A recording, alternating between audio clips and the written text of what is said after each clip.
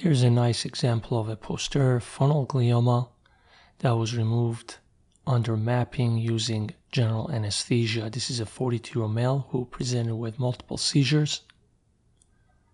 MRI evaluation revealed relatively minimally enhancing glioma, which turned out eventually to be an anaplastic astrocytoma affecting the posterior frontal lobe. Functional MRI revealed the location of the motor cortex to be at least 2 gyri posterior to the posterior aspect of the tumor.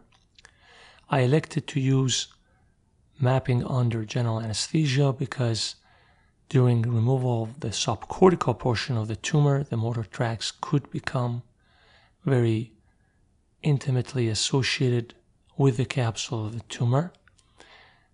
The motor fibers, or the descending motor fibers, travel more anteriorly to reach the coronal radiata, and therefore subcortical mapping can add another level of safety in aggressive resection of the tumor.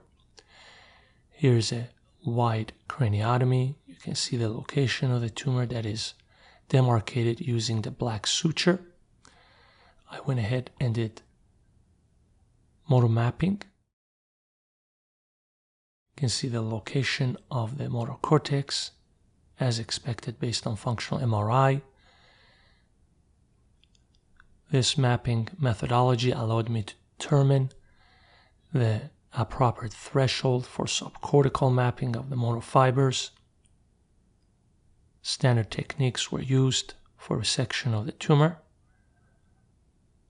The peel dissection technique, followed by disconnection of the tumor from the surrounding white matter tracts, as demonstrated here. I expect to expose the sylvian vessels along the inferior aspect of the tumor.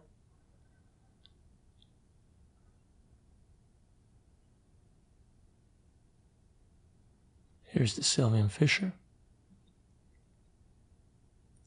The more superficial part of the tumor was removed. Here are the M2 branches within the fissure. Again, subcortical mapping was used for aggressive removal of the tumor, more posteriorly. In this case, no activation was noted upon removal of the tumor, again along its more posterior sections.